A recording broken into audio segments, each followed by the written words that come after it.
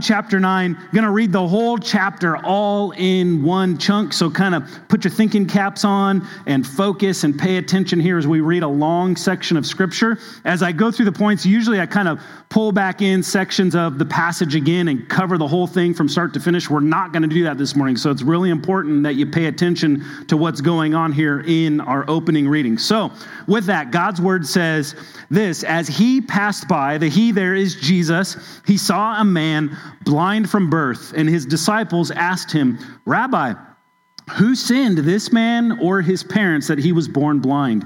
Jesus answered, it was not that this man sinned or his parents. This is really an important point here, but that the works of God might be displayed in him.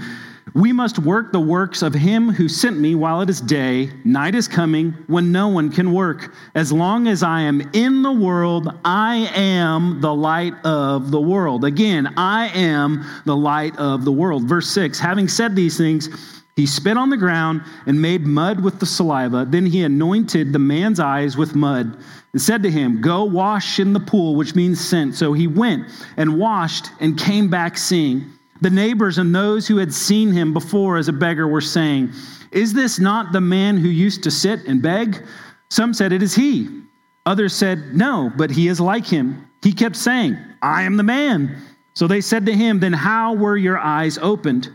He answered, the man called Jesus made mud and anointed my eyes and said to me, go to Siloam and wash. So I went and washed and received my sight. They said to him, where is he? He said, I do not know. Verse 13, they then brought to the Pharisees the man who had formerly been blind. Now it was a Sabbath day when Jesus made the mud and opened his eyes. So the Pharisees again asked him how he had received his sight. And he said to them, he put mud on my eyes and I washed and I see. Some of the Pharisees said, this man is not from God, for he does not keep the Sabbath. But others said, how can a man who is a sinner do such signs? And there was a division among them. So they said again to the blind man, what do you say about him since he opened your eyes? He said, he is a prophet. The Jews did not believe that he had been blind and had received his sight until they called the parents of the man who had received his sight and asked them, is this your son who you say was born blind? How then does he now see? His parents answered, we know that this is our son and that he was born blind. But how he now sees, we do not know, nor do we know who opened his eyes. Ask him. He is of age. He will speak for himself. Verse 22, this is an important fact. His parents said these things because they feared the Jews, for the Jews had already agreed that if anyone should confess Jesus to be Christ, he was to be put out of the synagogue. Therefore his parents said, he's of age, ask him. So for the second time, they called the man who had been blind and said to him, give glory to God. We know that this man is a sinner. He answered, whether he is a sinner, I do not know. One thing I do know, that though I was blind, now I see. They said to him, what did he do to you? How did he open your eyes? He answered them, I have told you already, and you would not listen. Why do you want to hear it again? Do you also want to become his disciples? They reviled him, saying, you are his disciple, but we are disciples of Moses. We know that God has spoken to Moses, but as for this man, we do not know where he comes from. The man answered, why, this is an amazing thing. You do not know where he comes from, and yet he opened my eyes. We know that God does not listen to sinners, but if anyone is a worshiper of God and does his will, God listens to him. Never since the world began has it been heard that anyone opened the eyes of a man born blind. If this man, the conclusion, if this man were not from God, he could do nothing. They answered him, you were born in utter sin. Would you teach us? And they cast him out. Verse 35, who comes, right?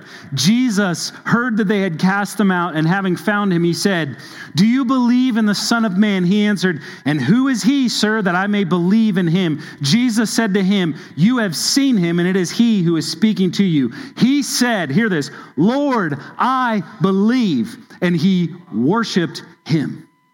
Jesus said, for judgment I came into this world that those who do not see may see, and those who see may become blind. Some of the Pharisees near him heard these things and said to him, are we also blind? Verse 41, Jesus said to them, if you were blind, you would have no guilt. But now that you say, we see, your guilt remains. This is the word of the Lord. What an amazing Savior we have. What an amazing Savior that we worship. Jesus came to do the works of his Father, bring sight to the blind, shine the light of truth, which divides those who truly see him for who he is, and those who clench their eyes closed to the glory of the Son of Man. In C.S. Lewis's classic allegory, his classic story called The Great Divorce, the reader is presented with the sad reality of the willful and continued disobedience of those who reject heaven, even when it shines upon them and gives them every reason to see and believe. In that book, there's one memorable exchange early in the book, a theologian who's made the long journey by bus to kind of check out heaven, to see what it's all about. He exchanges words with heavenly beings to come and see the glorious mountains of heaven. That's the invitation to this man. And yet he negotiates and wrestles with the offer of heaven and to see all that heaven entails. The man desires to influence it in a direction that would be of benefit to his supposed wants. He begs for certain assurances in heaven, and then he'll go and see, as if he should have some sort of rights to the economy of the gifts of heaven. The heavenly beings then respond to his request to have a sphere of usefulness. They say, and I quote Lewis's work, no. I can promise you none of these things. No sphere of usefulness. You are not needed there at all. No scope for your talents. Only this. Only forgiveness for having perverted them. No atmosphere of inquiry. Here's the truth of the matter here. For I will bring you to the land, not of questions, but of answers. And you shall see the face of God. That's the offer of heaven to this man. You don't bring anything into the equation. God is everything in heaven. The visitor ultimately refuses the open invitation, choosing instead to walk in his own way, the path right back down to hell. The Great Divorce is what the book is called. And this section, which I've titled The Great Divide, reminds us of the presentation of heaven to the characters in this passage or pericope. The religious leaders negotiating, dictating the terms of heaven in their distorted views compared to the blind man who brings nothing. The blind man brings us nothing but the simplicity of belief and obedience to Jesus. One is granted vision to see heaven in his midst, Jesus, God in the flesh, but the neighbors, as we found, the parents and the religious leaders continue on the bus to the Great Divide, far from Christ. Doubling down on their disobedient position, beauty before them in Christ, forgiveness given freely, but rejected because of pride, self-righteousness, and as it says here of his parents, fear of man's opinion, all because their earthly expectations weren't met by the person of Jesus. And this brings us to our main idea. A great divide between Jesus and his opponents is clearly seen. A great divide between Jesus and his opponents is clearly seen. We'll skip around a little bit, verse 28, 29, and then we'll go to the end of the passage, 39 to 41. It says this, and they reviled him, saying, you are his disciples. They're speaking to the blind, or the man that was formerly blind. You are his disciple, but we are disciples of Moses. We know that God has spoken to Moses, but as for this man, that's Jesus, we do not know where he comes from. Jesus later responds to the religious leaders. Jesus said, for judgment I came into this world, that those who do not see may see, and those who see may become blind. Some of the Pharisees near him heard these things and said to him, are we also blind? Jesus said to them, here's the verdict. If you were blind, you would have no guilt, but now that you say, we see, your guilt remains. I have to point, I want to kind of pull us out of this passage and just give an overview of a few chapters that we're in right now. There's something remarkable going on in the greater theme of the chapters we find ourselves in that is we miss as we break down these passages into smaller bits to be able to preach. These chapters present a greater narrative that could be missed if not taken as a whole. And I have to point this out to you this morning. It's the theme of this, of seeing and hearing Jesus, that emerges throughout chapters 8 to 11. I have to admit to you, I can't take credit for this remarkable connection. One of our church elders actually called me and pointed this out a month or so ago when he saw me heading into this direction. He goes, "Hey, check this out. See if you see this as well." In chapter 8, Jesus highlights a title. He calls himself what? The light of the world, right? You've noticed that he said that quite a few times, that Jesus is the light of the world. Light is something you see, right, with your eyes. Like when I came in this morning, the lights were kind of dimmed down. We turned the lights on and I could see in here. My eyes, they draw in the light and I can see and make out shapes. And so we see with our eyes. Our eyes must be open to receive Jesus as Lord and Savior, to accept his claims, to receive him. The religious leaders, though, in this passage and throughout these chapters that we've been in, they slam their eyes shut to Jesus, refusing the light. And yet the humble blind man simply obeys the command of Jesus.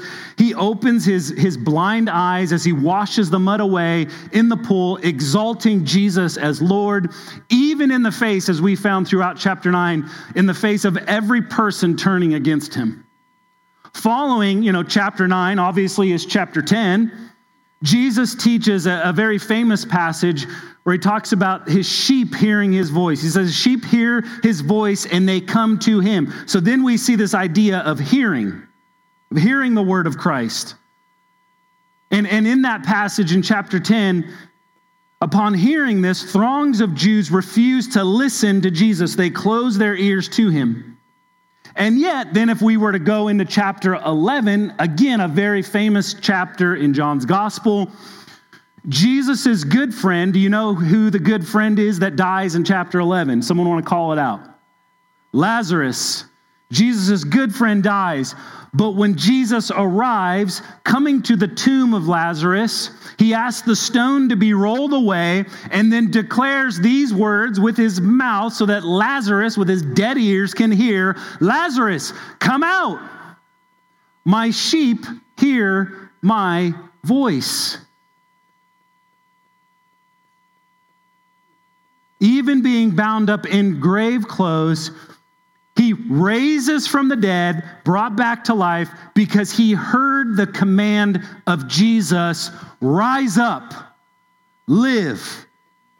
All of this captured in 4 chapters. Don't miss this, because it's massively important to the claims that the Old Testament scriptures make of the coming day of the Messiah, which is fulfilled. The Isaiah 29:18 is fulfilled in the ministry of Jesus, where the blind see and the deaf hear, right? What's more deaf than a dead person?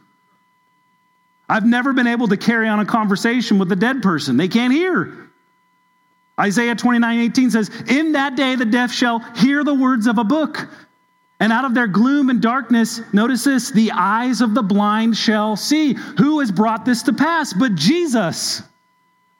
The prophecy is fulfilled in these chapters, overwhelming evidence to support Jesus' claims as Messiah. And yet now coming back into this story, in the midst of physical healing and spiritual awakening to heavenly things, life didn't necessarily become easier for either the blind man or later we'll find for Lazarus. Today, we're going to get incredibly practical in learning the endurance in the face of trial, to endure in our faith in the face of trial after we receive sight from Jesus to see his light and ears to hear his call. And so here's the first point this morning. The first point is this, simply put, receive the healing. Receive the healing that Jesus offers you. Receive the gift that he has. This story gives us a picture of what is before us, right? The decisions, heaven, eternity, and life with the author of creation. And I think there's another theme that emerges in this passage, the bringer of what we would call new creation. Jesus is ushering in new creations. We're called new creations in Christ. And the question is, have you received this healing from Christ? John 9:5-7. As long as I am in the world, I am the light of the world. Having said these things, he spit on the ground, right? He spit into the dust of the earth and made mud with the saliva. Then he anointed the man's eyes with the mud and said to him, go wash in the pool. So he went and washed and came back seeing. The scripture is all one story. In the beginning, God created all things with his word.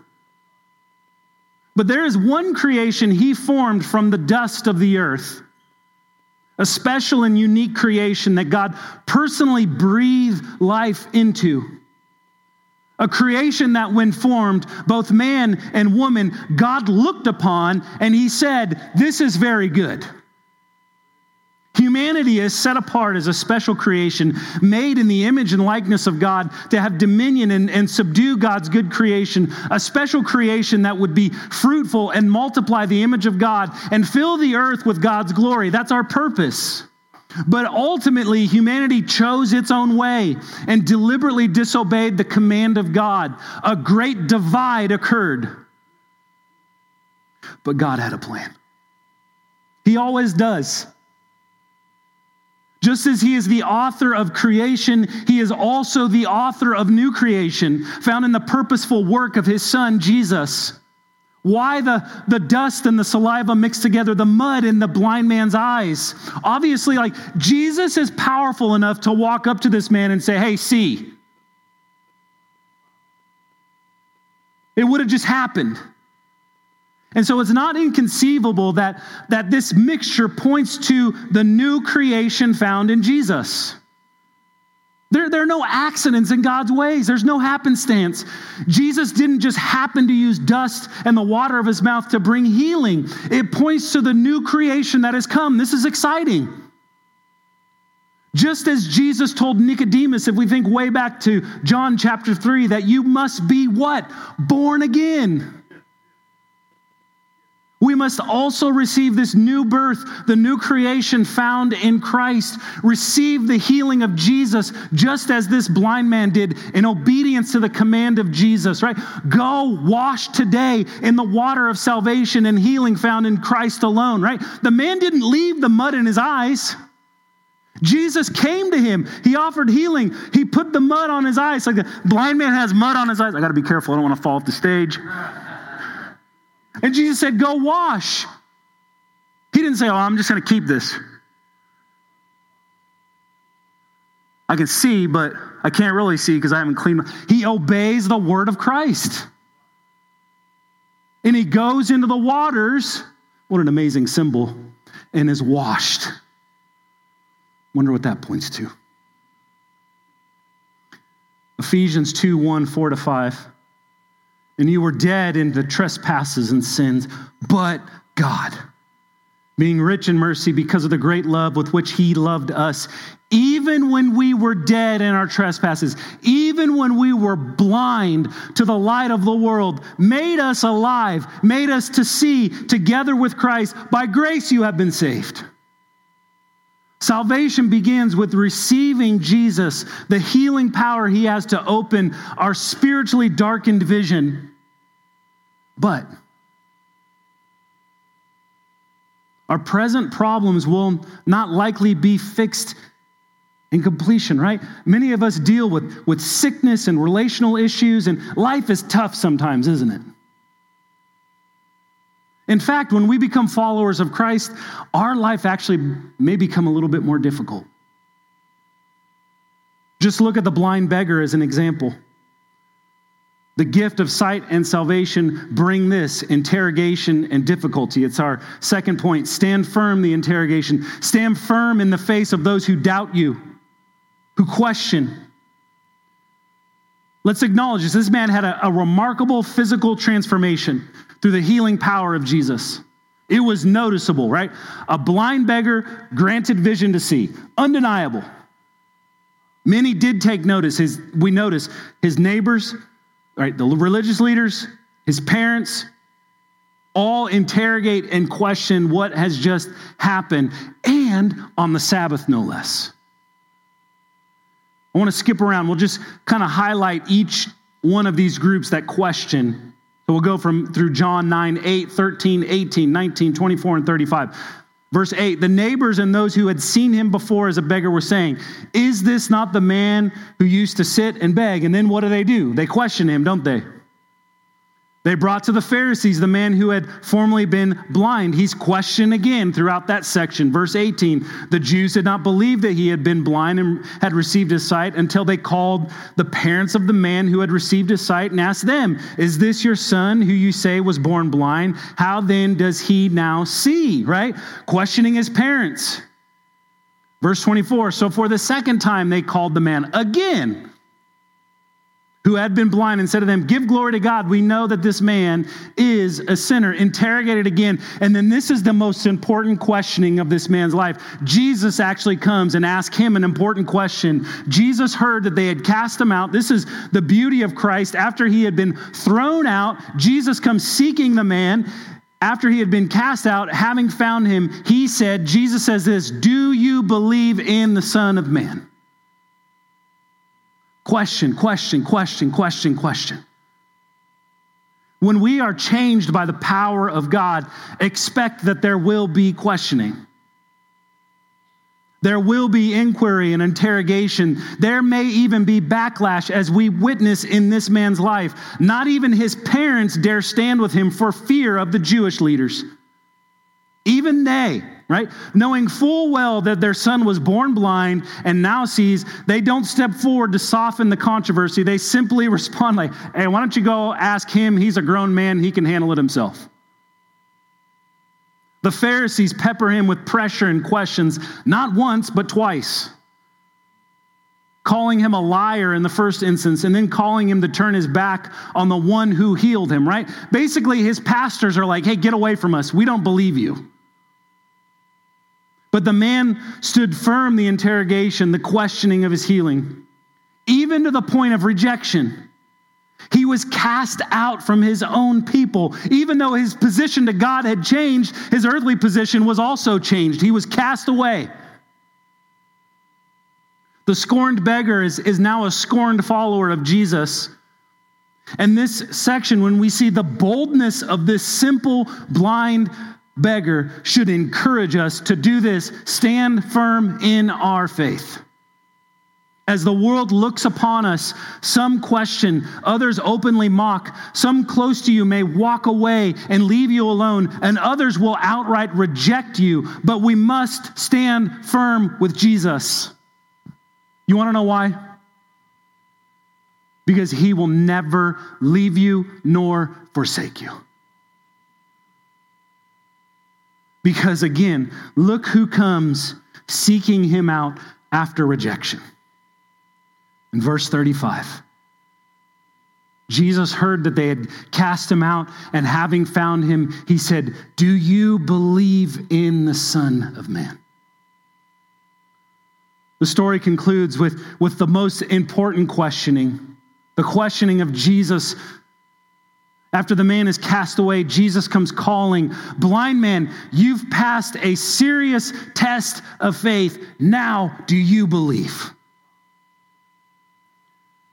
1 Peter 3:15 came to mind. But in your hearts honor Christ the Lord as holy, always being prepared to make a defense to anyone who asks you for a reason for the hope that is in you. That's what this man is doing. Yet do it with gentleness and respect. Remember that, Christian. Will you stand firm when the questions mount, when the conversation becomes heated? Are you prepared to make a defense for the reason, for the hope that is in you? Point number 3, understand the cost of discipleship. Understand the cost of discipleship. This man stood firm in the interrogation, but it cost him everything. His neighbors questioned, his parents do not stand with him, and his religious leaders turned away.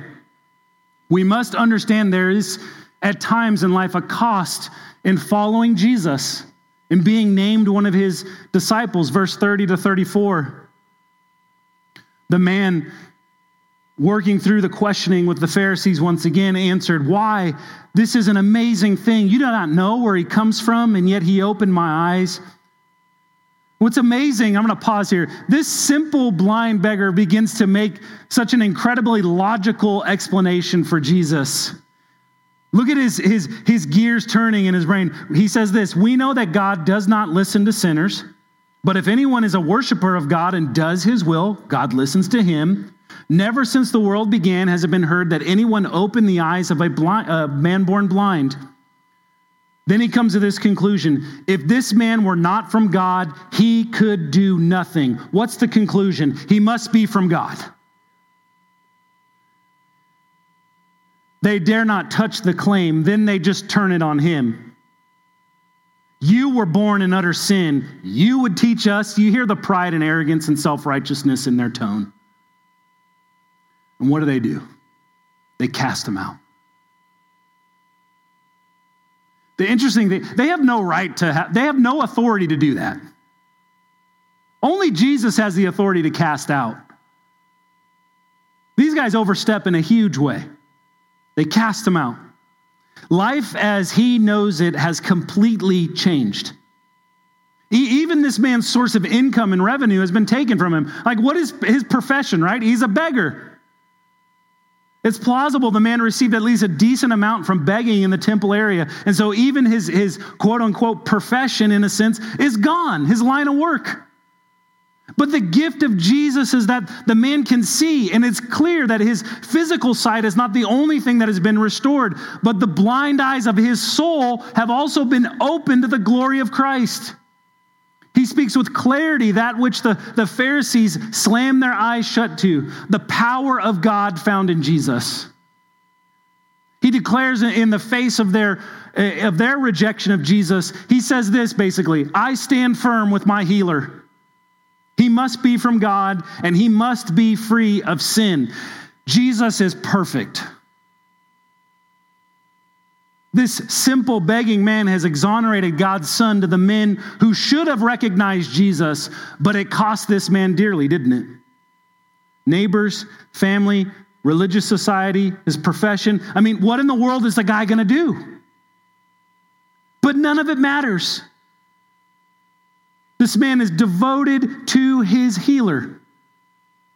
All of these consequences and costs fall to the background because Jesus sought this man out. Jesus initiated it. He opened his eyes, and he will seek him out once again. When everyone turns away, hear this truth, Jesus will be there. When everybody turns their back on you, Jesus will be there. Christian, be ready to pay the price for your faith in Jesus. The pressure is mounting to sway you away from following him, to force you to keep quiet.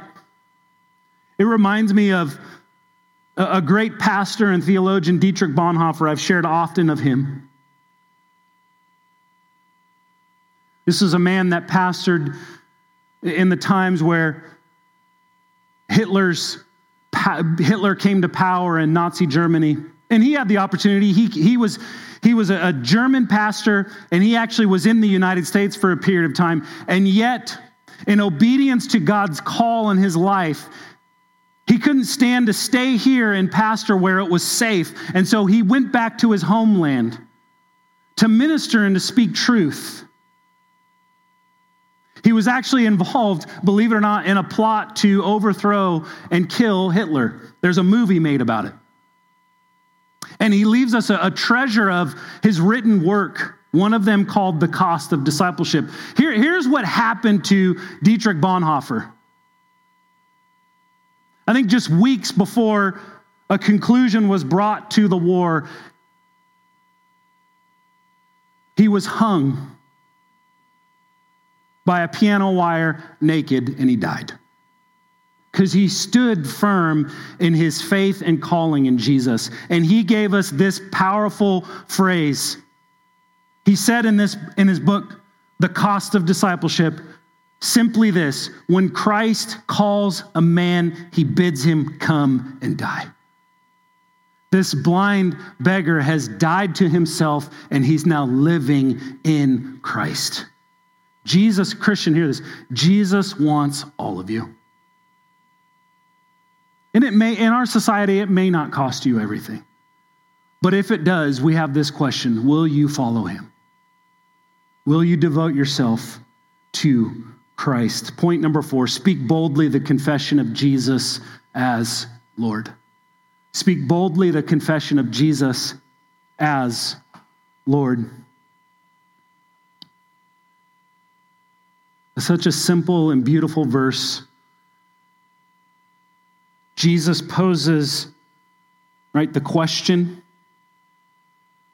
do you believe in the Son of Man? In verse 38, the man answers, he said, Lord, I believe. You see how simple it is to receive Jesus. And what did he do? He worshiped him. I can imagine that he dropped face down in that same dust that Jesus had healed him with. And he worshiped at the feet of Jesus. Have you confessed with your mouth and believed in your heart that Jesus is Lord?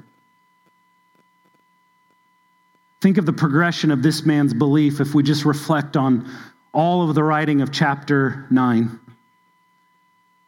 In verse 17, when he's challenged to know who this man was that's healed him, he simply says, he's a prophet.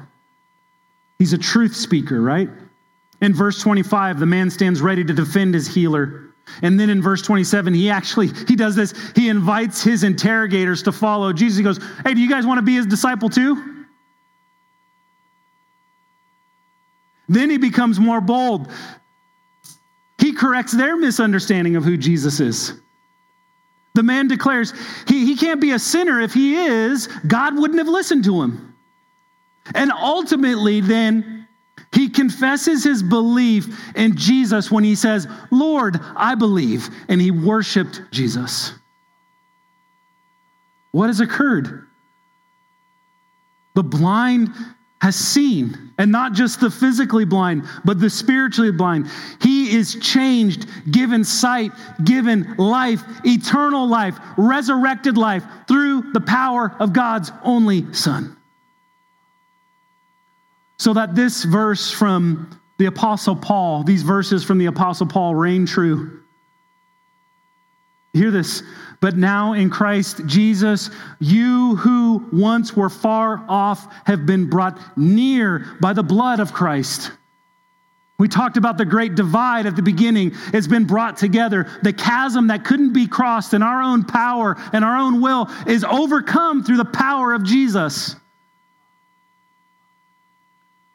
For he himself is our peace. That's good news. Jesus is our peace, who has made us both one. And Jesus has done this and has broken down in his flesh the dividing wall of hostility. Jesus has reconciled us to the Father. You want to know how he did that? Jesus lived perfectly in our place. He went to the cross of shame. His flesh was divided when the nails were driven through his hands and his feet, and he was affixed to the cross, and the wrath of God was poured out on him. The punishment that we deserved was poured out on him. And Jesus died, and he went into the grave, and we are the dividing wall of hostility is no longer there. The chasm is crossed, not just by Jesus' death, his crucifixion and death, but because he lives. Paul says it's his death and resurrection that justifies, that makes us right, that brings together, that bridges that gap.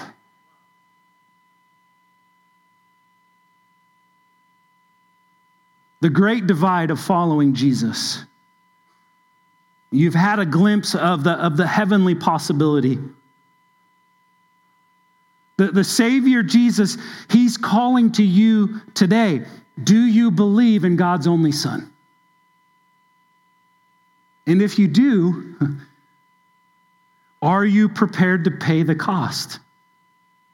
to stand firm and be ready to give a defense for your hope, to give up everything and follow Jesus where he calls, even to the point of societal scorn, rejection, and persecution. I leave you once again, with the words of Dietrich Bonhoeffer: when Christ calls a man, he bids him come and die. Amen.